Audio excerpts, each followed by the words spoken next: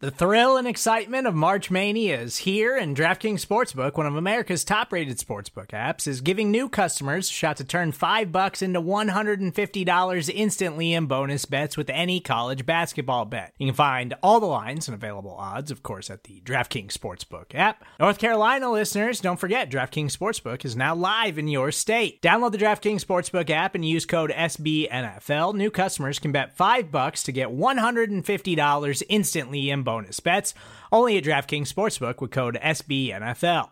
The crown is yours. Gambling problem? Call 1-800-GAMBLER, or in West Virginia, visit www.1800gambler.net. In New York, call 877-8-HOPE-NY or text HOPE-NY. In Connecticut, help is available for problem gambling. Call 888-789-7777 or visit ccpg.org.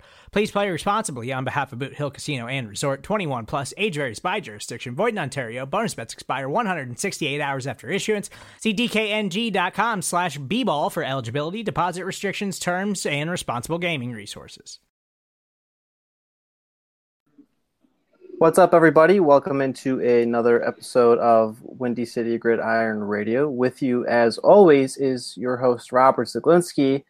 And today we're going to preview the Arizona Cardinals. They're up next in the WCG radio preview series of the Bears' 2018 opponents. There's a lot of interesting points for a team that might be rebuilding, might not be rebuilding. They do have a young quarterback that will likely play, probably even to start the season, in Josh Rosen. They have a new head coach in Steve Wilks. To help break all of this down, I have a nice little fun lightning conversation. I have Blake Murphy from Revenge of the Birds joining me, SB Nation's Cardinals website. Blake, what's up? Hey, how's it going, Robert? It's good to touch base. Perfect to start the foundation. And before we talk any of the future, before we talk any of the fun stuff, I see you pushing hard for Rosen a lot, Blake. But I want to start in the past first. So the Cardinals were in the NFC Championship the last 2 years ago.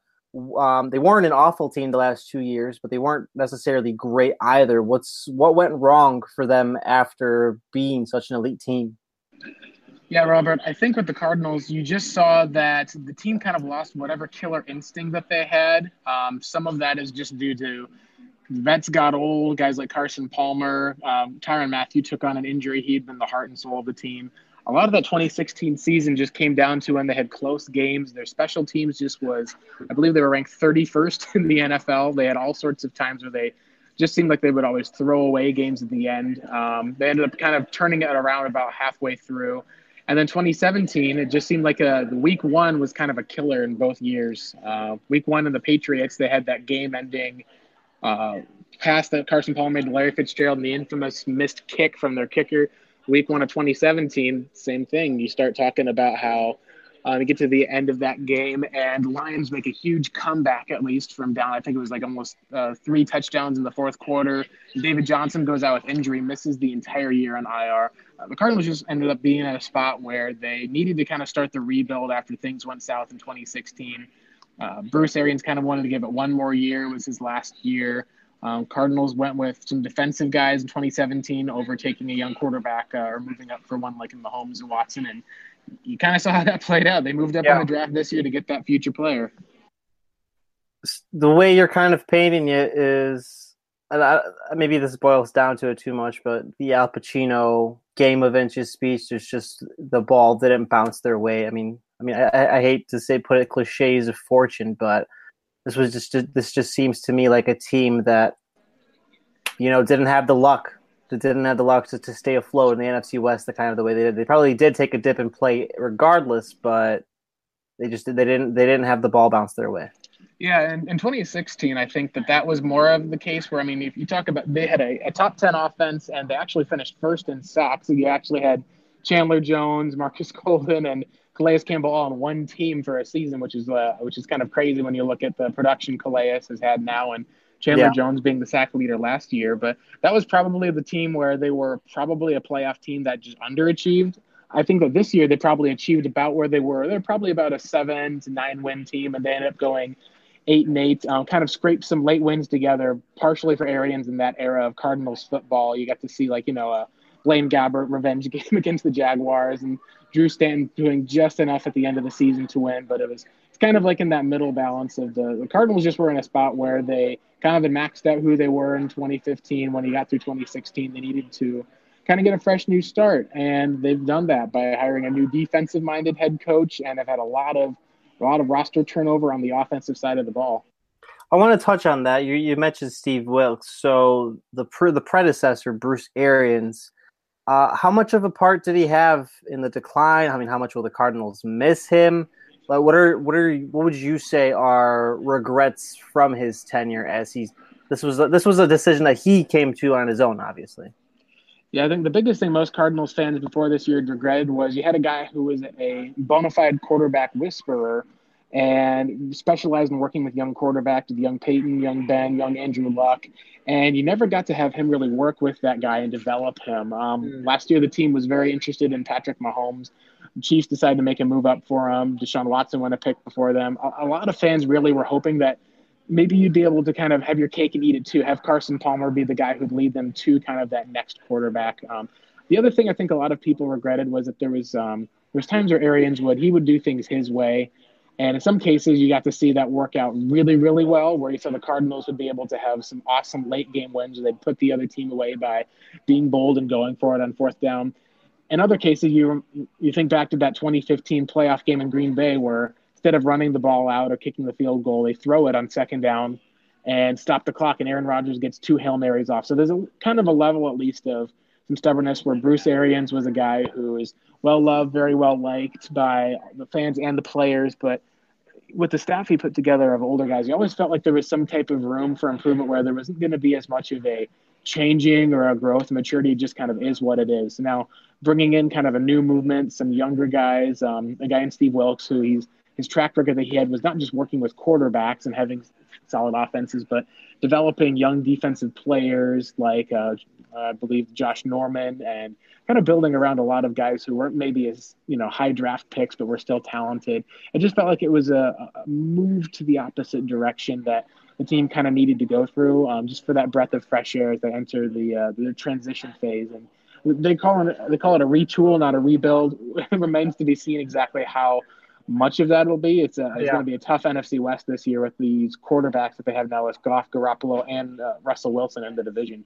I was actually going to characterize it that way.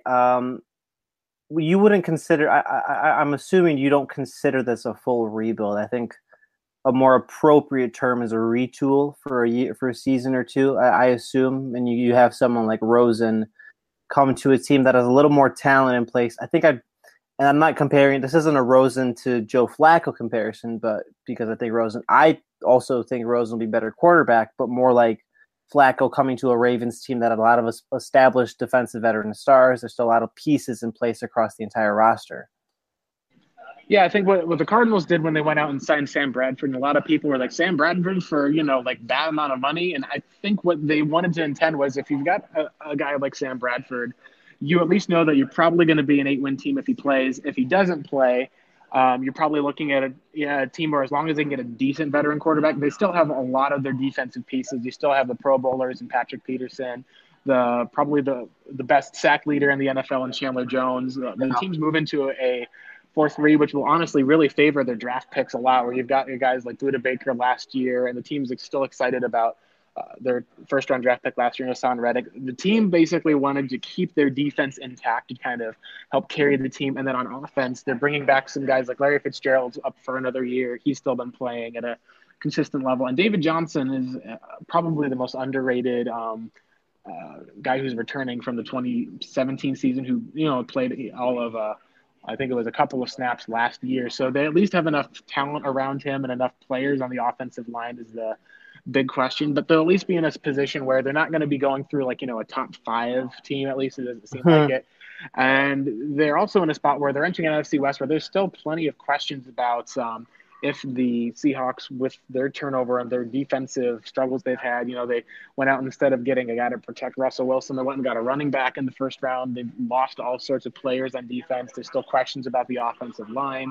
And the Niners, with Jimmy Garoppolo, they won a lot of games, but there's still some defensive questions. He's going to be able to carry him. I just don't know if he's been at that elite level yet where, I think people can sometimes go with recency bias, where you can just remember Sam Bradford from 2017 where he barely played Yeah. versus Sam Bradford 2016. Things can change in the NFL on a whim. I think that the Cardinals are in a spot where I don't think that they're going to be a playoff team, but when you go through their schedule, it's hard to see this team getting less than at least 6 wins. So they're probably going to be in that 6 to 9 win range. And that's probably where they should be as they turn things around with a new regime, learning a new scheme. And maybe they can push a little bit further than that if Rosen comes on and is as good as he's been billed so far from people in camp. Nice segue. So what's the deal with Rosen? What's the timeline? I noticed, and this isn't the same because we keep saying that Bradford's there, so he's the number 2. But Mike Glennon's there. He's all. Mitch Trubisky went through this last year. What's the timeline for Rosen, who I like to call the Rosen one, to eventually start, to take over, for this to be his team? How's it going so far? Yeah, well, what's nice about with the addition of Sam Bradford and then also another veteran in Mike Glennon is there's not really a true timeline for Rosen as far as where if the team's winning games with Bradford and he plays 16 games and they're winning them, they're fine with Sam Bradford. If Josh Rosen beats him out or wins the starting job and is ready for week 1, they'd go with Rosen. They're in the spot where, and this is kind of like where as Bears fans would be able to know, is that they don't have John Fox as a head coach, which is one of the best things that Mitch Trubisky can have going for him. Yeah, and it's a great thing that Rosen has going for him too. They're not going to be concerned with, saying he has to earn it. If he's the best guy, they'll put him out there. If they feel like Sam Bradford's health isn't there, they'll be able to put him out there. He's been so far in camp. The biggest thing they've heard is that he mentally is already kind of coming into camp with the mental aspect of a veteran. Now that's not to say that, he's coming in and he's a veteran quarterback. This is a guy who's still a rookie, still has to be able to learn and grow, still has to be able to get used to an NFL, an actual NFL style of gameplay and have the game kind of slow down. But he's in a spot at least where they don't have to worry about if there's a quarterback in front of him and Sam Bradford, and if he's not ready to go, and if Bradford gets hurt right away, they at least still have that veteran backup in Glennon. From reports already, they're kind of working out Rosen as the number 2, and they're hoping that he can push for the starting job just because he's come in as advertised where he's already picked up the offense. He's delivering, strong, accurate strikes. And he's really been meshing really well so far with the team. I know a lot of the pre-draft talk that people had of him was, there's personality questions, wasn't liked. And some of that you just have to wonder how much of that was trying to project and find things that you didn't like about the guy for kind of giving you, it's like, well, we like Baker Mayfield, but maybe we can find a reason not to draft this guy. And when you focus on those negatives, you forget about the positives about that. This guy came out and is probably at least the closest that we've seen as far as for a smart, strong, intelligent pocket quarterback who's accurate and delivers, really good plays under pressure. That's the biggest thing I think that people are missing is you just focus on what you want. And if it's not exactly what you want, you kind of have to bend yourself sometimes. The Cardinals have shown that flexibility, and they're willing to build a team around Josh Rosen in a way that maybe some other NFL teams were not willing to do. You know what the conversation about his personality pre-draft reminded me of? It could kind of like the quarterback from Draft Day, the movie with Kevin Costner, like just the random comparisons, but I mean, the Cardinals ended up taking the quarterback anyway, but that just kind of, I don't know, the parallel was really weird, and I think while the movie overall was obviously terrible, it got the conversation of how Twitter and how the NFL media generally hyper sensationalizes stupid stuff like that, honestly. But so from that perspective, I want to gauge your opinion. Do you you're obviously not with the Cardinals. You're not part of the coaching staff. You're not part of the front office, right? What do you personally believe as far as a bridge philosophy, or whether Rosen should start right away being the best way to develop him, Blake? Yeah, I think it just really depends on what goes on with Bradford's health when they'll kind of go through the process, evaluate the guys equally. And I think what's going to happen is if you get to a spot where Sam Bradford is slightly ahead of Rosen, but it's close, then you're going to give it to the rookie because you don't need to then mess around with having Bradford, even if it's slightly better, or maybe you end up looking at if Bradford's not able to be mobile and move around the pocket and is just going to get hit back there and it ends up becoming a liability. I think that's where you can go and go ahead and be able to play Rosen because, as people said this year, he was the most pro-ready quarterback coming out. And what really got underrated, I think, about him, and this is just some of it, is also like when you're talking about the draft day and the famous, I think somebody even asked, did Josh Rosen, did other people, his players and teammates show up to his birthday party? I think what a lot of people had to realize is that the the biggest reason why people looked down on Rosen was because they questioned why didn't he win more games at UCLA? That was the biggest thing behind him, and that was a knock that people should have had probably honestly last year with a guy like Patrick Mahomes. That when you look at and talk about it, you see that there's no run game. And when you look at the lack of defense, a lot of that can kind of come down to coaching in a way, as far as if you can't run the ball and if you can't stop the run, then Yeah. you got to wonder what you're doing, especially with all the talent that UCLA had. So it's interesting because the biggest comparison I know that a lot of people had with him was Rosen kind of had a mentor that he developed through the draft with a relationship with Aaron Rodgers, who, like Rosen, had kind of a bit of a draft day slide. Now, Rosen's wasn't nearly as far, but when you talk about the personality and the type and what NFL teams kind of are looking for, that was really something that Aaron Rodgers and him had something in common, where their personality type was a bit more laid back, a bit more of kind of leading through action, wasn't as vocal of a leader. And when you start comparing this year's draft to the outspoken guys like a Baker Mayfield, you take a look at, the electrifying runs of Lamar Jackson. You look at how Josh Allen had just this insane arm talent. And then Sam Darnold coming in kind of with this, high collar pedigree of, 2 years of just kind of lighting it up for USC. I can totally see why a lot of teams would kind of be like, these guys fit more of what we want and fit our mold. The Cardinals went and kind of looked at it from evaluating the player, and I think that's part of the reason why they might have gotten a gem in him, because we're going to probably open up the 2018 season, and it could be week 2, Cardinals versus Bears, and Rosen might be starting that. I don't know if these other quarterbacks, such as Josh Allen, maybe Mayfield, if the team decides they like him over Tyrod Taylor. He's definitely a smart guy, just as much a workaholic. I think that Rosen's one of those guys who he might actually be like, starting. You might already see an early return on that for what they had. And the biggest thing is Steve Keim didn't give up much to get him. You look at these 2 second-round picks and what the 3 second-round picks the Jets had to give up to get Sam Darnold, and he gave up a 3rd and a 5th and moved up, and they got their quarterback in the 1st round. It's just kind of crazy, at least for how they were able to get Rosen and be able to see that they've got a 2nd-round pick that they had also in the rookie Christian Kirk, who gives them kind of a complimentary wide receiver to grow along with. So it'll be interesting. The biggest thing Cardinals fans, just to kind of wrap up on Rosen and those personality questions, is when you start talking about what a guy's kind of his knack is, and like what kind of the complaints people have about him, about how he's not a team guy, that there's ego. You talk about he thinks he knows more than the different coaches. And then you look at the actions that Rosen has had about texting other guys on the team, like a Patrick Peterson, or having, conversations with Sam Bradford saying he's willing to be the water boy for a few years. It just was really interesting because the whole narrative on him versus the actions he's had since he's been coming out, pushing for different types of, important causes that he's had. At least I think there was Todd Heap, he was a local product in the Ravens tight end, and his daughter passed away in a tragic accident, and he started promoting their charity. It's really weird because the entire actions that we see as far as for the narrative versus what we've seen so far has just been totally different. And so this is kind of a question of, when we talk about the draft and evaluation, like, do we sometimes get too far into buying into the hype without actually getting to know the person, We do. Talking to Blake Murphy, he's a staff writer for Revenge of the Birds, SB Nation's Arizona Cardinals website. He also hosts Bird Gang Blitz. You can't miss him. Follow him on Twitter. He has a Josh Rosen profile picture and also a 8-bit Josh Rosen background. I think that's I think that's it. Yeah, someone had put that up the other day, and it's like it's funny just because you take a look at the eyebrows. yeah, because he's got like a sunken face, and it's like, yeah, they nailed it. That's all right. Blake, you kind of I actually did want to discuss the defense, but I'd be remiss if I didn't talk about Christian Kirk. So he had an arrest, I believe, last week or so, that or not last week rather, but it came to light last week, and the arrest was in March for cocaine possession or something like that. What's the concern level with that, and how are the Cardinals dealing with that? Yeah, well, the cocaine, all of that came out from the police report, at least originally, was that he looked like there was a potential altercation that was going on where it was at the Waste Management Phoenix Open, which if you've ever been to the Waste Management Phoenix Open, it's not like any other golf tournament in the world. It's basically like a party that you have that just goes on for 4 days straight, where people are just like partying it up for that one. It's got one of the rowdiest holes in golf.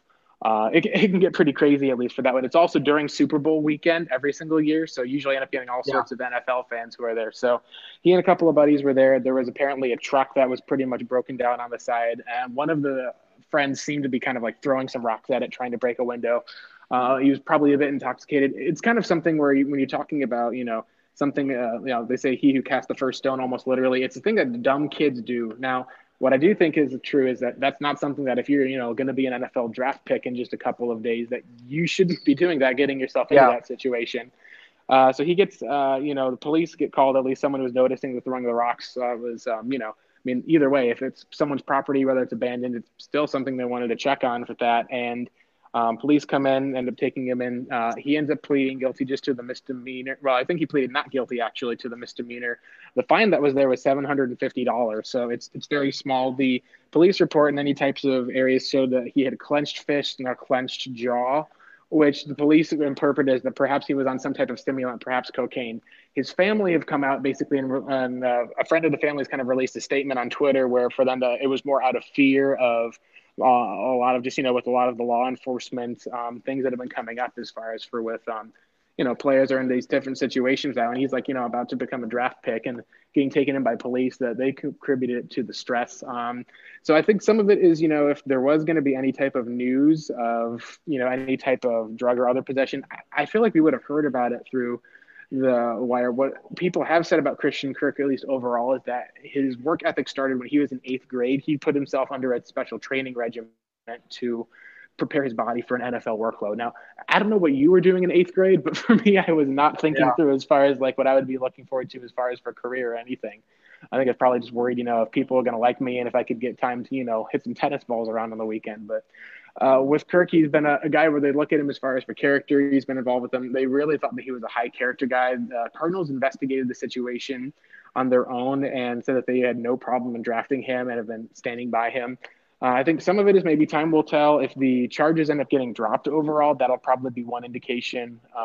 If it is turn out to be anything as far as with drugs, that's something that's going to be kind of very big news to a lot of the people, since his friends and family have gone after him. Have gone after a lot of the media for reporting it, which to me makes sense.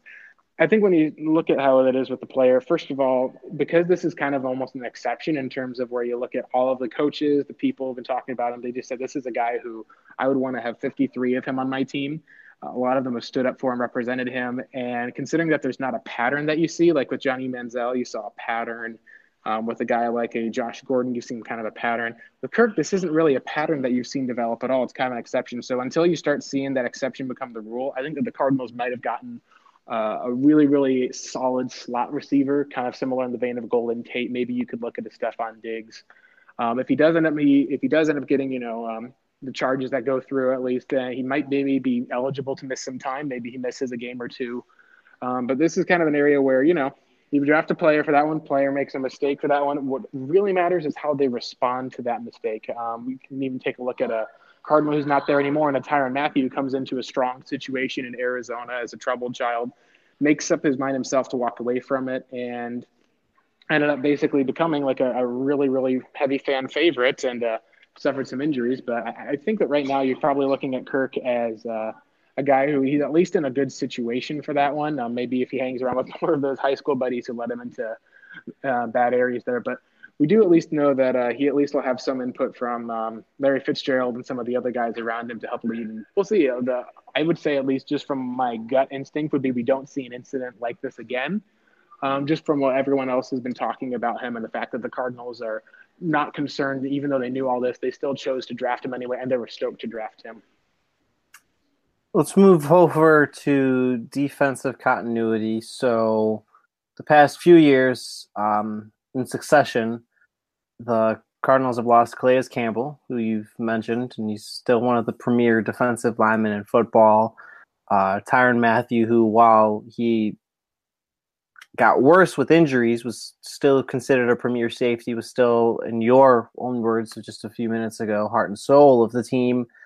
And then I think an underrated loss, which may or may not be mitigated with Steve Wilks, depends on what the system comes in, James Bettcher, who had the Cardinals as a top 5, top 6 defense the last 3 seasons, even while losing some of that talent. How hard I assume this is what Arizona is hanging its hat on, because you still have Chandler Jones, you still have Marcus Golden, even though he had a injured year last year, you still have Patrick Peterson. How are they going to transition kind of to this new era and be the the unit that carries the team while someone like Rosen grows up like.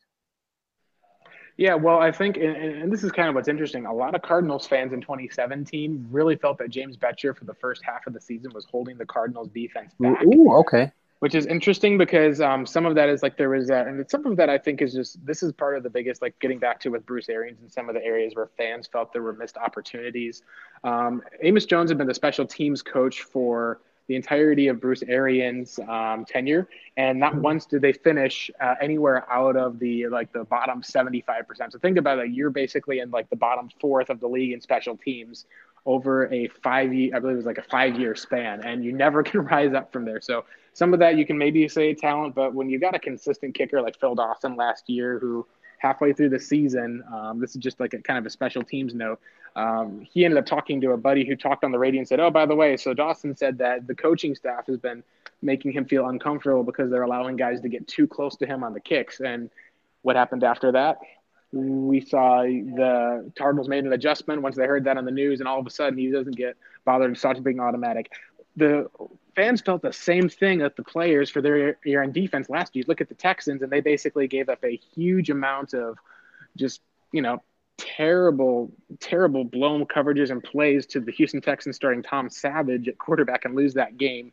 The players apparently, from what I heard, came to the defense and said, "Hey, you need to make us, defense is too complicated. We have times where we're, instead of just playing man-to-man, we're having to drop back into zone. We're having to have this complication." Even at times Patrick Peterson was standing on the sideline, and I think it was DeAndre Hopkins shifted over, and he raises his head, looks like he's groaning because he knew that it was his own coverage. Sure enough, next play, it's a 10-yard pass, first down, new set of downs. So there was some frustration that people had with James Bettcher last year. Now, that aside, he still is a very, very solid and good defensive coordinator. The Cardinals still were able to generate pressure without being able to have, two sack masters on the line and without having maybe a huge interior disruptor. They've always had a kind of a solid linebacking core and been able to generate pressure with the blitz.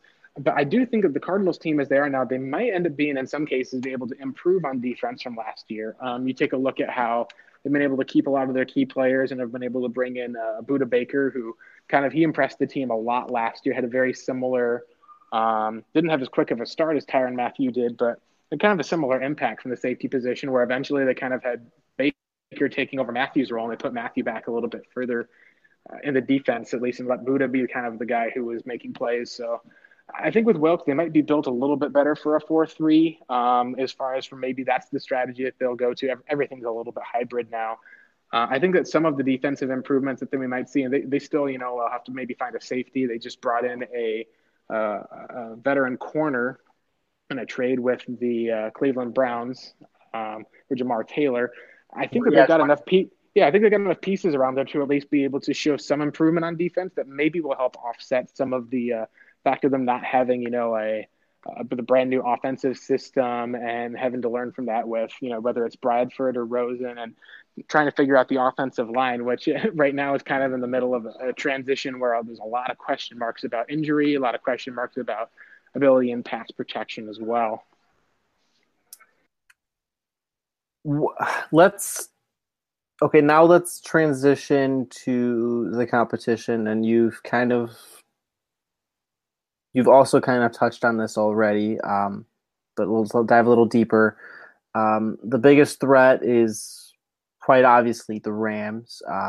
They've loaded up this offseason. They're kind of going all in with Jared Goff there. We're not sure totally as to whether he's an elite quarterback, but he had a good season last year, and they're filling up that roster with talent. How you've already stated that you think the Cardinals are a 6 or 7 win team, but eventually they're still going to have to go through the Rams. What's your ideal plan to happen over the next few seasons for that to happen? Well, I think part of what they've done, some of this I think Steve Keim is already taking over with, is that there's a model that the Rams and the Eagles are kind of starting to copy the Patriots. And it's when you've got a rookie quarterback under contract and you've got that amount of savings, you have a whole lot of cap space to work with. Yeah.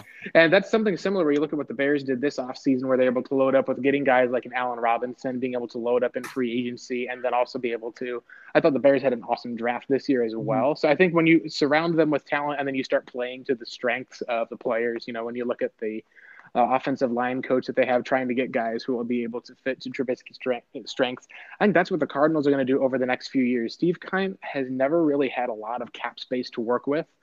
He's always been kind of either having to pay with Fitzgerald, Palmer, being able to keep the defense intact, being able to pay a guy like a Chandler Jones, having Patrick Peterson and Tyrann Mathieu with expensive contracts.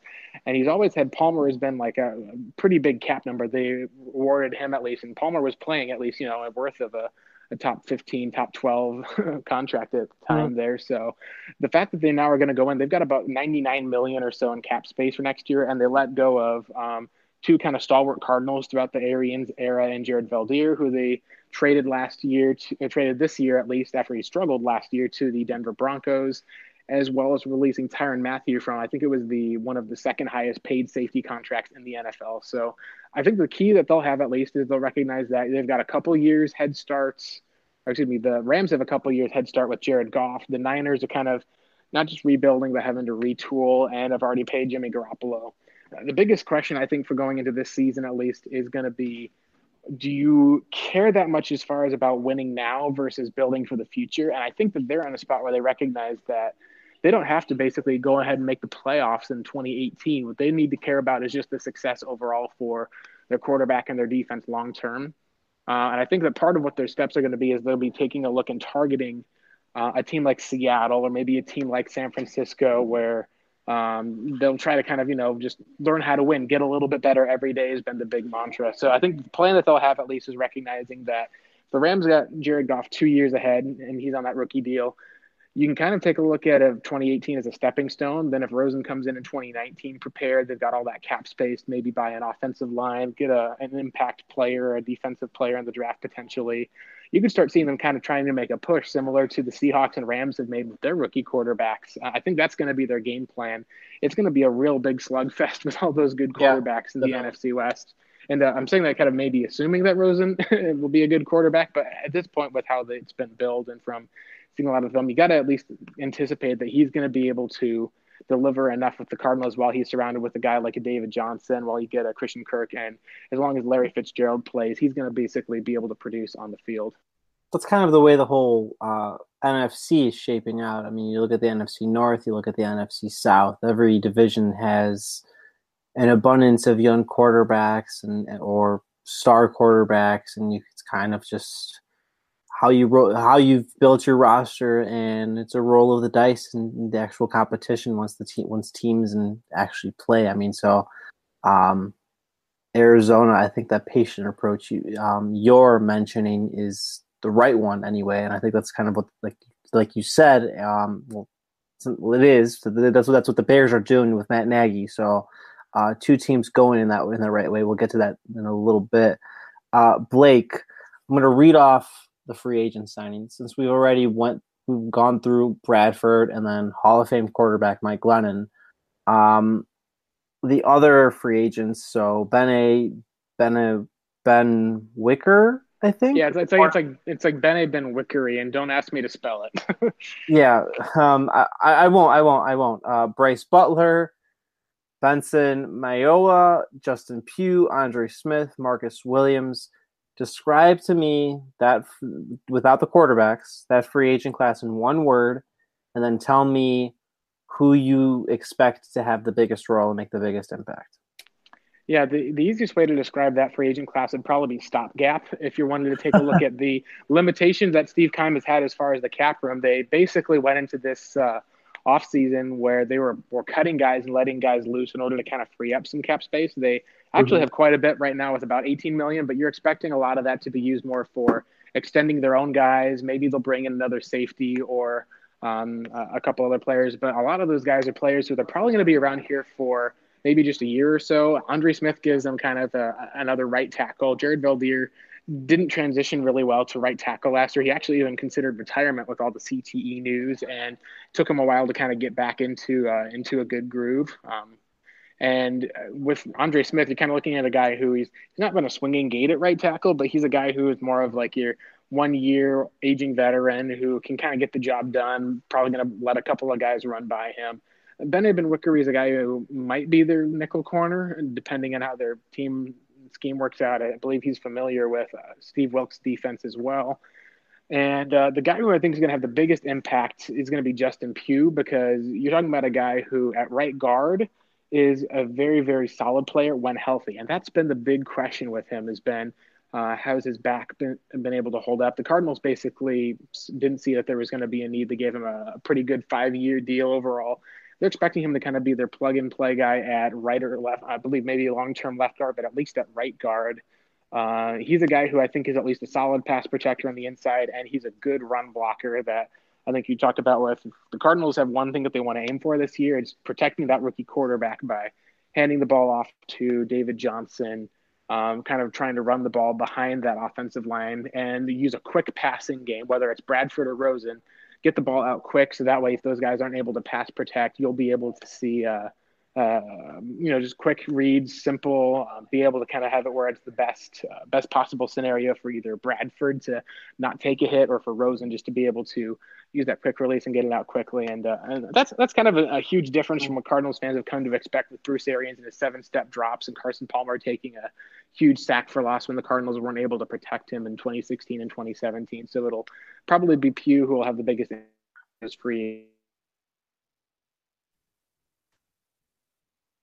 I'm looking at it and I hate to keep doing this, but it just reminds me eerily, but at least the Cardinals seem prepared for of the Bears 2017 free agent class. I think, I'm not sure if you're familiar, but have sterling names like Mike Lennon, Marcus Wheaton in there, Marcus Cooper. So it just kind of mirrors that, and it's also interesting in that the Cardinals have Rosen and really similar situations, really similar building platforms here, Blake. Yeah, I know, definitely. When you've got the young quarterback and are kind of having to transition from the older one to the new one, you can have a lot of times, I think, where it's not necessarily a stopgap year. And I think the Cardinals are in a bit better situation defensively. And, 2017, the Bears at least kind of, got a guy under Jordan Howard who ended up being a really stud performer. They picked up, their third down back, at least, who's done a really nice job. Hopefully he'll get more usage next year. But it's kind of in a spot where the Cardinals are really going to rely on having to run the ball and win games with defense. And I think that they've got the defense to do it, from some of their picks that they've had and just the way that Steve Wilks is a defensive-minded head coach. So I think that it's not going to be having to go through a season like the Bears had to in 2017, where you're just talking about how it's minimal offensive output. But I don't think it's going to be a team that you're going to talk about as threatening for a playoff spot, at least. I think it's going to be a similar season to, record-wise, as 2016, 2017. But as far as for fans with their optimism and the team being able to compete in games, I think that fans are going to be much more optimistic, kind of how, and then looking forward to 2019, similar to how Bears fans kind of saw a lot of things come together in this offseason. We're going to talk mostly 2018 draft, but again, this one word thing, Blake, describe to me in one word Steve Keim's drafts from 2013. And I mean, I'm looking at the history now off of Pro Football Reference. I wouldn't say necessarily it's fantastic, but it's okay. I mean, it's even fine is probably even a better word. Yeah, I think that it was. I think you could probably say the word satisfactory would probably be the best word, because you're talking about how it's not that you've had areas. There's some drafts you can look at that are kind of bad, like the 2013 draft. Outside of Tyrann Mathieu, who's now no longer a member of the team, you took a guard top 10 who you thought was going to be a Pro Bowler and has turned into maybe one of the biggest busts in your franchise's history. Totally had a combination of injury and misjudging the personality of the player. And you look at with the next year in 2014, you really are talking about how you see kind of one impact guy per class. You don't really get that class until 2015, where you kind of end up hitting a big hit where you get your a tackle who's at least been a solid tackle when he's played in DJ Humphries. He's basically had injury troubles the last 2 years, and this is a huge year for him as far as they did give him a 5th round contract option. So it's not that he's, been declined from that. They like him a lot. It's just he has to be able to stay on the field. You got Marcus Golden in the 2nd round there, who's become an effective pass rusher. And then you got David Johnson in the 3rd round. And it's funny because for those who've seen the Cardinals on All or Nothing and the Amazon series, they even went inside the draft room and showed people the Cardinals were excited that they were going to get Amir Abdullah, who was one of their favorite players. Bruce Arians loved the guy. He knew him since he was I think it was junior high or high school.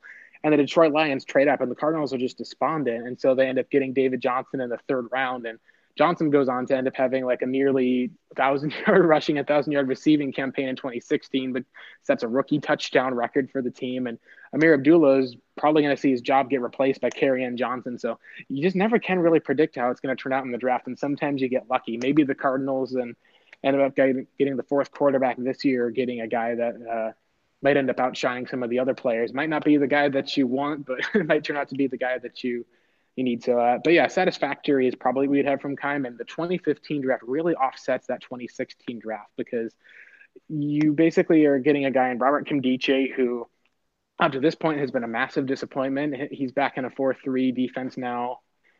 This is kind of like almost like you could say his last chance. He's getting every opportunity to get the starting job, but if he ends up not performing to the level that they need, then it's probably going to be a defensive tackle in the first or second round for Arizona next year, or maybe a big free agent because they wanted him to be that guy to replace Calais Campbell.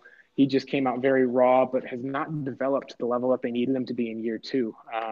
And then the second player they took also was another developmental guy in Brandon Williams, who he was kind of in room for. It seems like it's the same story with him each year. Each year you kind of expect him to be the number 2 cornerback, and they end up always signing a guy to replace him. In 2016, they traded for Marcus Cooper, who went on to have a solid season in Arizona, got a contract from your Bears there, and then didn't end up living up to that. Some of that might have been some of the scheme. And, when you have Patrick Peterson across from you, things can get probably a little bit easier. And overall, Brandon Williams, 2017, same coming in, looking to he can be the number 2 corner, and ends up basically seeing 2 guys pass him up, and Justin Bethel and Tramon Williams, who's now back with the Packers. So for him, the fact that they've traded for Jamar Taylor just kind of shows that you took a guy who was a bit too raw, a bit too high.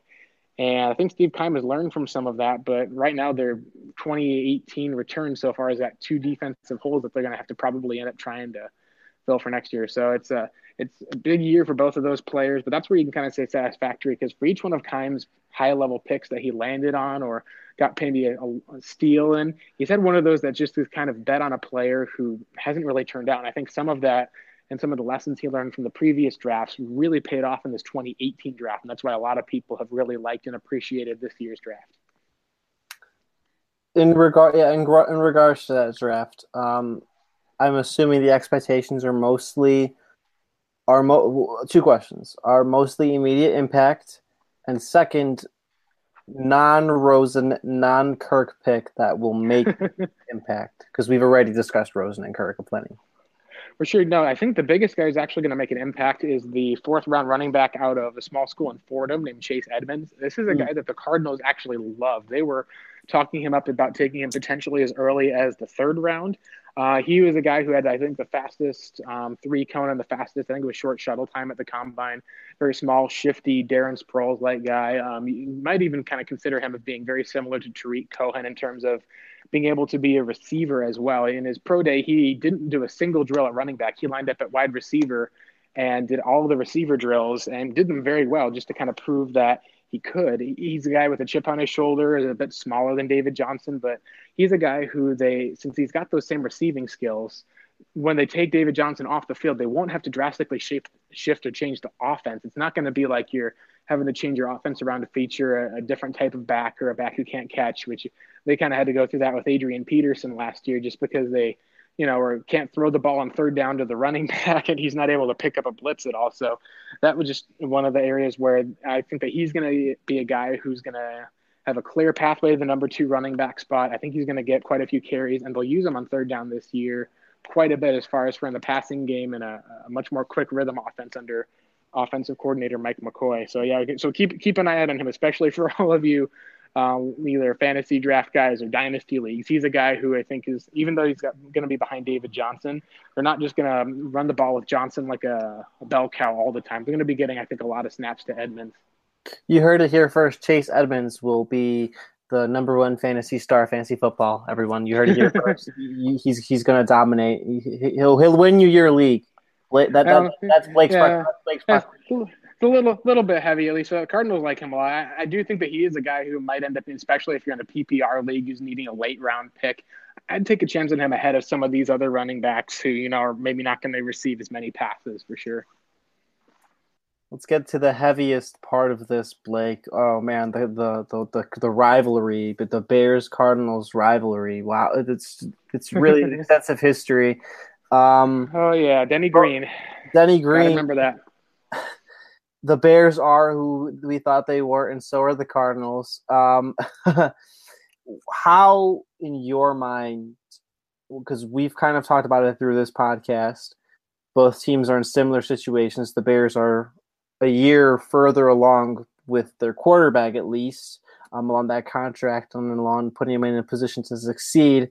But tell me from a glance, and then we can talk specifics, how you think the Cardinals match up with the Bears now that the teams will meet in Week 3 in Arizona for listeners. Well, I think the two things it'll come down to, at least first of all, is who's going to be at quarterback for Arizona in Week 2. I think is the biggest question. Because if it's going to be Bradford at least, then sorry, I think it's not Week 2. I believe it's Week 3. Week 3. It's Week 3. I was going to say Week 2. They're coming off of a game against the Rams who have Donald and Sue, so we don't know if Sam Bradford, first of all, is going to make it through that game. So that's kind of the first question at least. And then if it is going to be Josh Rosen, potentially whether he's starting or not, there's going to be a lot of just trying to figure out what's the game plan going to be, because I think a lot of the Cardinals' design is going to be on trying to put Patrick Peterson on the Allen Robinson, trying to find ways to, I think the Bears are going to use much more of a quick passing game, trying to, utilize a lot of the skills they have. Roquan Smith, I think, is going to be a guy that the Bears are going to have, some awesome impact from Week 1.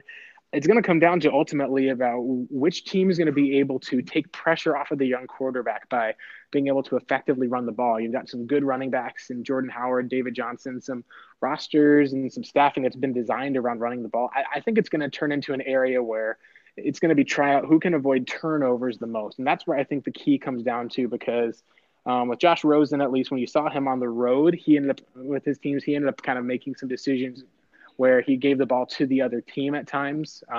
It wasn't necessarily in terms of where, he just was a turnover machine. Sam Darnold was much closer to that, but you did see at times where the team was down and kind of needed to make a play, he would take kind of a calculated risk, and sometimes it would go back the other way.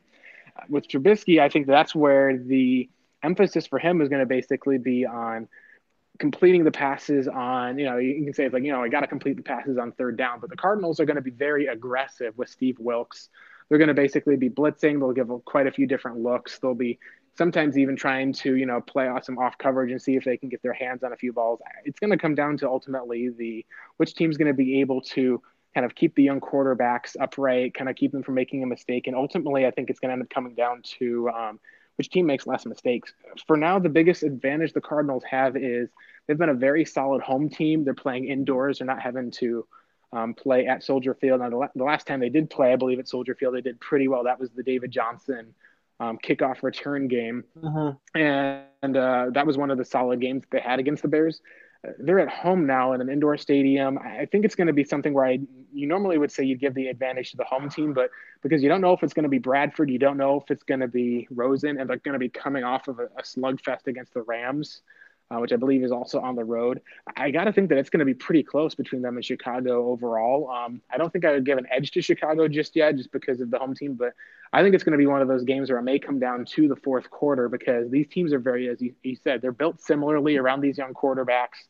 The biggest X factor, I think, is going to have to be Arizona's defense with Peterson and Jones. The Bears got a guy who I think is going to be a blue chip player in Roquan Smith, but they don't have an impact pass rusher like Chandler Jones, at least, and that's something we have to still see from their impact edge rusher. Edge rusher, exactly. Edge rusher, I think, is the one. And then as far as for cornerbacks go, the Bears have had some good cornerback play, but there hasn't been anything like Peterson. So I think that's where the only thing I can think of the Cardinals, maybe you see a little bit of a tip that way. But again, depends on who's at QB. If Bradford's there at QB and he can't run or move around, or if he gets hurt and you have to, the Cardinals are having to start Mike Glennon against the Bears in Week 2 because Rosen, they don't think he's ready yet. Boy, what kind of a beating Glennon's going to take in that type of a revenge game? That would be very, very relieving for Bears. Well, Glennon's the guy that will turn over the ball 4 times without much pressure, so it doesn't really matter the circumstances, Blake. But I don't think you want to see that for your own mental health. No, and I think with a lot of people right now, from the reports the Cardinals have had so far, it seems like Josh Rosen's already passed up Mike Glennon in some cases in the depth chart. He's not competing with Glennon to be the number 2. He's competing with Sam Bradford to see if he's going to be the starter rolling out. So it'll be interesting. At least I still think that the biggest thing with the Cardinals going into this season is that some teams and people have underrated them a little. And some of that's just because you look at Vegas's totals and you see that they're giving them a 5.5 kind of game spread, which is the exact same as the Cleveland Browns. So if you're looking at a team that's bringing back a lot of guys in defense, I don't think they're going to be as bad as a lot of people are looking at as far as having the top 5 pick, as we talked about earlier. But I don't know if they're going to be that one to go there. So I'd pick at least the Cardinals because it's a home game. If they're going to be starting their quarterback in Rosen, maybe I'd go and pick the Bears for that one while the young guy gets in. If Bradford goes in for that one and he's able to, perform well enough, perhaps the Cardinals are able to complete enough passes. But it's going to be one of those games where I think it's going to come down to the wire and the fourth, at the end of the game it's going to rely on whoever's going to be able to kick that ball through the uprights, I think, as time expires. It's going to be a really close game. From a team aspect, you kind of just said where Arizona would have the advantage. What's one area the Bears can exploit the Cardinals, especially with their current roster? Yeah, the biggest one I think for the Bears is that there's still quite a bunch of athletic players on defense, at least. Like I really hope that Leonard Floyd would be able to take advantage because they've got Mike Iupati at guard. They've got Andre Smith at right tackle. And A.Q. Shipley, who's, he's a decent player as far as at center, but he's a guy who maybe you could look to upgrade the draft a rookie and Mason Cole, who they might see at center, might see at guard, but he might not play at all this year since Shipley seems to be entrenched. If the Cardinals are able to, whoever the quarterback is there, whether it's Bradford, Rosen, if it's Mike Glennon, then, we'll be kind of prepared for, whenever Rosen replaces him, it'll be kind of louder cheers than Leinart and Warner back in the day when all that attention was there. But that's the best place they can exploit either of those quarterbacks because none of them are especially mobile as far as for being able to get outside of the pocket and make plays. Rosen can at least extend plays in the pocket, but he's not a guy who's like you talk about, like, how not just comparing to Russell Wilson, but even like, the Aaron Rodgers or even a Matt Stafford, that type of athleticism to extend plays. If the Bears can get interior pressure on those quarterbacks, force some back-footed throws, be able to kind of make some plays with their secondary, that's where I think they can take most advantage of the Cardinals would be targeting those pass protectors on the offensive line. And I think what that starts is up front is you got to get the Cardinals to stop when they're running the ball. You got to have that defensive line step up, stop the run with David Johnson, be able to kind of put pressure on the quarterbacks on third down. That's where I think it's going to come down to. It's going to be that if the Bears can take advantage of the Cardinals there, and, maybe if the Cardinals are still learning a new defensive scheme, there might be some mistakes that are made, but that's where I would probably would attack first would be get some of those A-gap blitzes, get a couple of those complex maneuvers up front and see if you can trick some of those offensive linemen who are not as good in pass protection to let up a sack. Sounds like an Eddie Goldman, Akeem Hicks game. Literally the Bears' best roster strength. I was just about to mention Eddie Goldman. That's the thing. I was just about to mention Eddie Goldman. That's a guy I think that you could look at as he's going to have to step up, have a big game if you want to see the Bears go ahead and get a W at the end of the day on the road. Let's finish up his football talk, Blake, with something athletic. What is, and I'll say mine first, but so you have time to think of yours. What is the least impressive athletic thing you've ever done that you are still proud of to this day? So think of that while I say mine. I think, like those catches that you often see you don't see it really in the NFL, but you'll see it in college football where a receiver will leap up on a contested ball and he'll pin the ball to the back of the defender as they're going down. Like he'll hug the ball. He'll hug the defender with the ball. You know what I'm talking about? Oh yeah. No, I got what you're talking about. I did that like in a pickup game as a teenager with my friends on my buddy who was covering me. And he was like 6 inches shorter, but it was the coolest thing ever. And he was, and I still remember how angry and annoyed his face was when he looked at me, like when he looked back and he felt the ball was still in, and he knew I had it. Like it was thoroughly unimpressive, and it was a pickup football, like just like maybe everyone going 75, 80, 70%, non-pads, whatever. But I am so proud of it to this day. So for yours, it doesn't have to be necessarily in a sports context. It could be even something like, I don't know, you made one of those paper basket or paper ball basket shots from like your home office or something. Yeah, the Office Kobe shot. No, I Yeah. think for mine, what I had to remember at least was just with going back with. I think I saw one of these questions on Twitter. I kind of drifted back to just I think my freshman year of high school, where if you look at how they split up a lot of the different fall sports, they put football is kind of in the fall. You have soccer can sometimes be there. Maybe that's in the spring. Basketball, and then they followed up with the spring sports like baseball, tennis, and the others. So I had never played a down at least of organized football before high school in my life. I ended up kind of grabbing onto the sport around like my sophomore and junior year, at least, where I got so into it. But after those sports were done, I kind of had a reputation at least of, okay, it's not the most athletic guy that's over there as far as a lot of sports. That was true, it was true. Then it came to springtime, and so we had me and one of the other guys who was probably the best way that I would explain it is the man's idea of tennis came from Mario Tennis. It was basically like that was his own self-representation. He said, "Yeah, I know I'm a Mario Tennis player, not an actual tennis player." So we were partnered up for court doubles. They had one of the guys who is one of the football players in the team's like, "All right, come on, let's go, Murphy. Want to get that tennis serve on?" So I went down, dribbled it like a pro, threw the ball up, whack, knocked it, and it went right past him on the serve. And he had this look of shock on his face. And when I told him, yeah. And I was like, hey, I played tennis for, competitively for 6 years, just to let you know. And so what ended up happening was just kind of a total domination where my partner, I just told him to stand up front for that one. And if the ball came to him, he would hold the thing out in front of him, kind of it was like a sixth grade dance or something like that. You're holding the girl out in front of you. And just to have him kind of punt it kind of back over the side, at least, because he just did not have the coordination to be able to swing. But between that, we were basically able to just go back and forth, up and down for all of that. And it was really fun, at least, just to be able to kind of when you talk about those, revenge fantasies that, high schoolers can get for that one. It's not really impressive in the grand scheme of things, but it was at least kind of fun to live that out because no one saw that coming. It was just kind of unleashed it out of nowhere. It's like, oh, you're a tennis guy. Yeah, coach. Yeah, just haven't had a chance to, show it off that much yet. I haven't been able to show that I'm actually Roger Federer in disguise, and so just so you know, that's a little bit more. Let's go with more of the what's the tennis? It's the dodgeball with one with the it's more of the average Joes. That's I would just say an average Joe of tennis. Let's go with that. We got Ben Stiller on the other side in the Globo gym. The underdog taking down the man. He is Blake Murphy. He is a staff writer for Revenge of the Birds, the SB Nation's Cardinals website. And you can follow him on Twitter at Blake Murphy7. Blake, really appreciate you taking the time. I know you're a busy man, and I know and we made this work. We fit it in.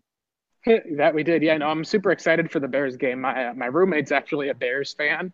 He's Bears Cubs fan from the Chicago area originally, and his family's from there too. So we've got our own kind of rivalry going. We've got your towels that are already kind of covering up each other. So it's going to be at least a fun week. I know I'm looking forward to Bears week more than I would be to a lot of Cardinals games because of that. Have another roommate rivalry there. You can follow us on Twitter at WC Gridiron and follow me on Twitter at Robert Zablinski. This is a Bears-Cardinals rivalry. This is roommates hating each other. This is tennis and football and amateur football players. We have everything. As always, thanks for listening, everybody, and stay classy. Hello, I'm Spencer Hall from SB Nation, and I want to tell you about my new show, It Seemed Smart. It Seemed Smart is a show about people doing things that, for some reason or another, seem smart at the time. Those things might include doing a little cocaine and driving a bike up a mountain. Or, I don't know, maybe racing 100 miles per hour across the country in the middle of the night with no one's permission. Or even stealing a bat from an umpire's room in a Major League Baseball park. Check it out, and if you like it, tell a friend. I'm Spencer Hall. Don't do anything smart.